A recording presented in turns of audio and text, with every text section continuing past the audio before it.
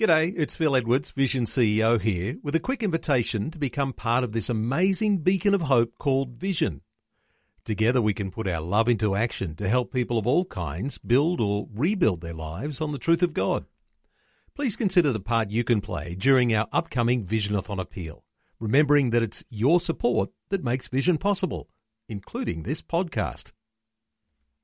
Life, culture, and current events from a biblical perspective. 2020 on Vision. Talkback line open right now. You might have a finance question for Alex Cook, our Ask Alex segment. Alex Cook, a special welcome back to 2020. Thanks, Neil. Great to be with you as always. Alex, we'll take calls in just a few moments. Let's start with a question that's come through on an email from Ingrid. Ingrid says, "Hi, I've started putting 30% pre-tax into super. I'm with Hester. I hope to complete work in 4 years. I still have a mortgage, $100,000.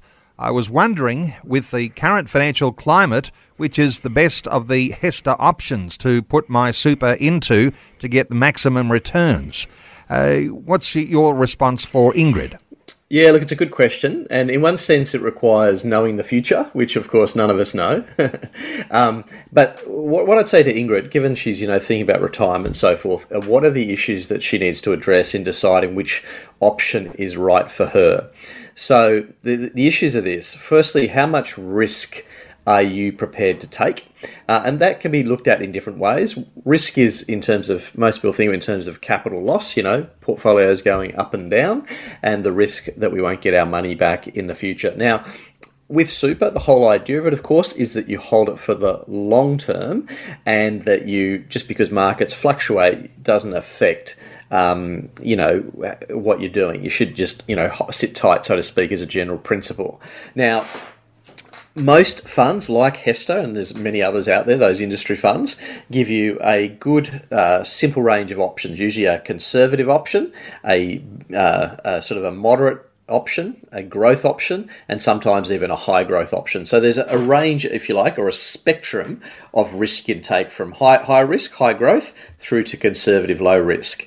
And how much risk you take will be partly determined by how you feel about money and whether you're concerned about it and so forth. The other issue is, of course, knowing the macroeconomic environment, which I think is part of the issue behind her question. What's going to be the best going forward? And as I say, that's very difficult to predict, because it's possible that, when we look at the world at the moment, asset prices are very expensive. Therefore, high growth options, which you would expect will do the best over the long term, may do badly in the short term. In other words, if stock markets crash, those high growth options will do far worse than a conservative option. So what you need to do when you're coming to these sort of decisions is weigh up how much risk am I comfortable with?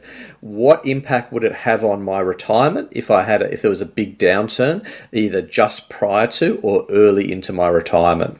So they're the kinds of things you need to be consider to determine what is right for you, but you should always have a long-term view on your superannuation money, and you should also be in a position where that if a downturn does occur, and that's certainly a risk given the current environment, that you are minimising your downside risk, particularly if you're either in or near retirement. So you want to lower your risk if you're in that sort of situation, so you're not eating into your capital in the event of a downturn. So there's some of the considerations for Ingrid to have.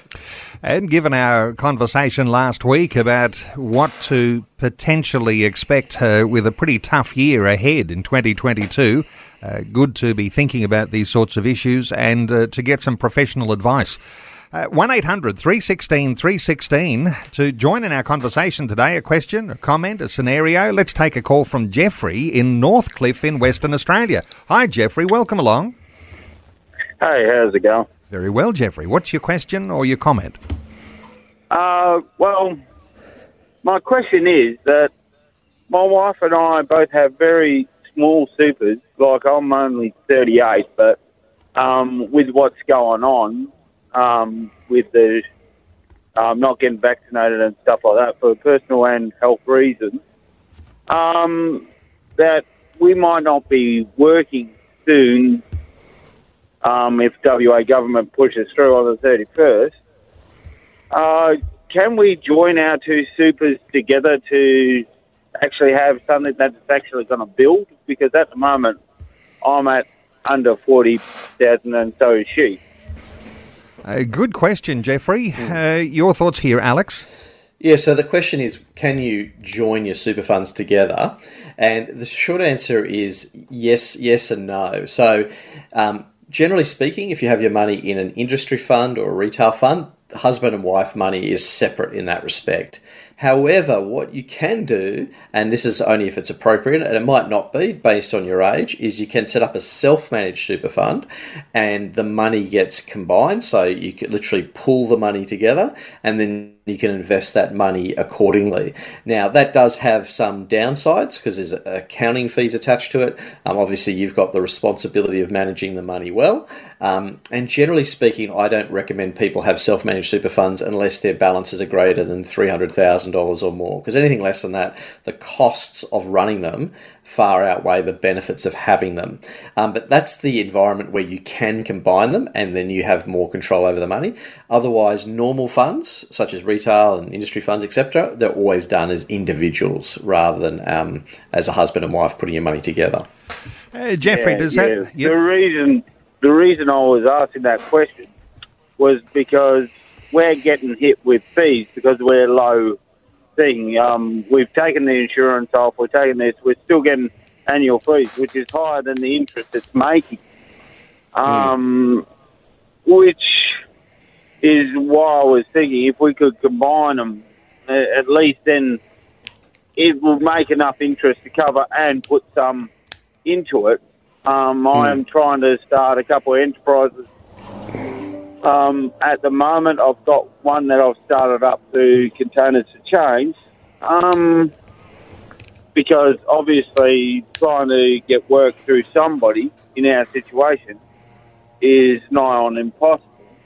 And the people who are employing us or would employ us are too scared because of, $100,000 fine for having somebody unvaccinated working. Jeffrey, let's get a focus on the fees in your super fund. Yeah.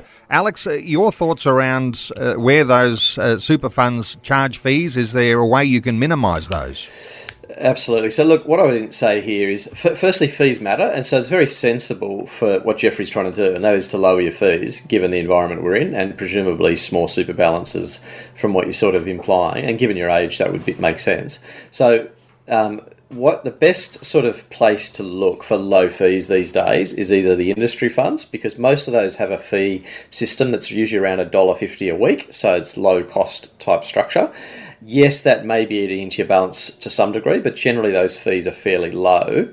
And then, so that's obviously a key sort of consideration. There are also these days some innovative, what I call digital super products that are out there, and some of those also are very low cost. So you'd have to sort of surf the net to do your homework there.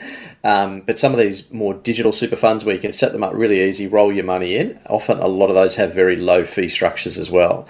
So you can certainly do your homework, but you're on the right track in the sense that if you're not working for a while, and just generally because your balances are small, you do want to try and minimise your fees as much as possible. Jeffrey, thank you so much for your call. And Jeffrey's scenario certainly describes the difficulty that some people are facing right now. Our talkback line is open on 1-800-316-316. You might have a question. You might have your own scenario you'd like to present to Alex Cook on our Ask Alex segment. Let's go with another question. This one from Dorothy. Dorothy says, "Hi, Alex. Recently, my husband and I listened to your interview with Neil on Vision Radio. You talked about the first and foremost thing was to pay down debt. Where does that put us in terms of thinking about the equity in our home and a reverse mortgage to help us stay in our existing home? Your advice on this subject would be really appreciated." What are your thoughts here, Alex? Look, it's a great question and probably an increasingly common one. So firstly, the principle that we tend to operate under, and anyone who's been listening to our show for a while will know that I do encourage people to get out of debt, right? The Bible never paints debt as sinful or wrong or anything like that. It just merely warns us that it can cost us, it can lead to slavery if we have too much of it. And then also, when people get to retirement, we try and encourage them to obviously be debt-free. But we realise that that's not always possible for everyone. And what some people may consider is a reverse mortgage. So the first thing is, what is a reverse mortgage? And basically, it's a home loan, as the name suggests, in reverse, where you don't actually repay any of the loan. You take out a loan against the equity in your home. So most banks that offer it will lend you, say, 20% of the equity in your home. So if your house is worth $1 million, they will lend you $200,000, and you don't have to repay it. And what happens is the interest capitalizes, and when you sell the property in the future or you pass away, that's when the loan gets repaid at the time. Now, there are all sorts of pros and cons with them. So one of the great pros, of course, is you get access to a lump sum. So if you're wanting to supplement some of your income in retirement, or you need a lump sum for a particular purchase, you want to go and buy a caravan to do a bit of travel, or all those kind of things, it gives you access to the equity in your home. So that's a fantastic win for many people. And of course, you get to retain the home, and that home may continue to appreciate in value. So that's the positive side. On the downside, though, your children might not like you too much doing it, because ultimately their inheritance will be diminished, because ultimately the loan gets paid back when the house gets sold, or that's what happens. The house will ultimately be sold and it gets paid back, and that may mean that the inheritance for your beneficiaries is lower at the time. But possibly the biggest disadvantage, and this is where financial planners like me get a bit nervous about them, is the interest is essentially capitalised. Because you're not paying the loan back, you're just accruing interest. So it's basically compound interest in reverse. And therefore, the equity in your home is diminishing month after month. And that's the real downside of them, and something that you really need to consider, because of what it may mean if you do sell the home in the future and you need some of that money, then you'll have less access to that money, because, you'll have had all this accrued interest over that time. So there are pros and cons. I'd strongly suggest people getting advice before entering into these, just so you work through the different scenarios about the real impact that it'll have on you and your beneficiaries. Dorothy, hoping that was helpful insight. Our talkback line is open on 1-800 316 316. You might have your own scenario you'd like to present, or a question about what's happening with finance today, economics, what's coming into the new year.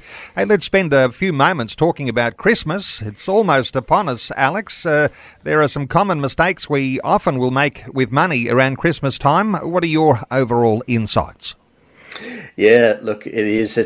I feel for people at this time of year, because often it's a time of stress where people are running around like crazy trying to get things done and spending money, and they're nervous about it because they don't know how much they're spending on different things. And so the big mistake that people often make around this time of year, of course, is overspending, whether that's spending too much on all the meals or the gifts and so forth, and then finding themselves in a situation where come January, all of a sudden, you've got a credit card debt and you have to pay it back. So that's probably the biggest mistake, this overspending, and the fact that often it gets done using borrowed money. Our sort of view, as we always say, is to try and save the money in advance rather than borrowing it and paying it back later with interest. So the rule 101 for Christmas, in my view, is try and pay for everything in cash rather than putting on credit, because with credit you'll be very tempted to spend more than you otherwise would have. That's the danger of credit cards, and of course you'll end up paying all this interest potentially as you repay the debts over the next couple of months. So best way to avoid Christmas spending mistakes is simply just to do a bit of planning. Sit down, and work out who do I need to buy for, how much am I going to spend on each of them, what am I going to buy for them. Do all of this before you you go anywhere near a shopping centre, because of course once you get to the shopping centre you'll be bombarded with all the wonderful things that you can buy for someone, and be tempted to spend more than you otherwise would have. So the key thing is proper planning well in advance. Make sure you use cash rather than credit, and just plan it that little bit better. And of course, if you get opportunities for sales and discounts by doing a bit of internet research before you go near a store, then pocket the discount. Don't go and use it as an opportunity to spend more.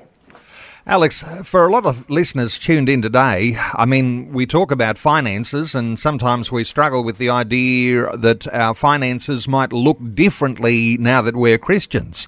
So when it comes to Christmas and the sorts of things we spend money on, how do we think differently if we have a biblical foundation to the way we think about Christmas and how we spend all those sorts of things? How do you think the difference happens thinking about Christmas as a Christian?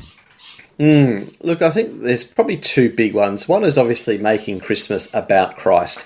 You know, our culture is very much about this is a time of year for gift giving and family, all of which has a positive element to it. There's nothing wrong with, gift giving and that, but it has gotten to the point where it's very stressful. And you'd say many of those things have become idols in our society because they get overdone.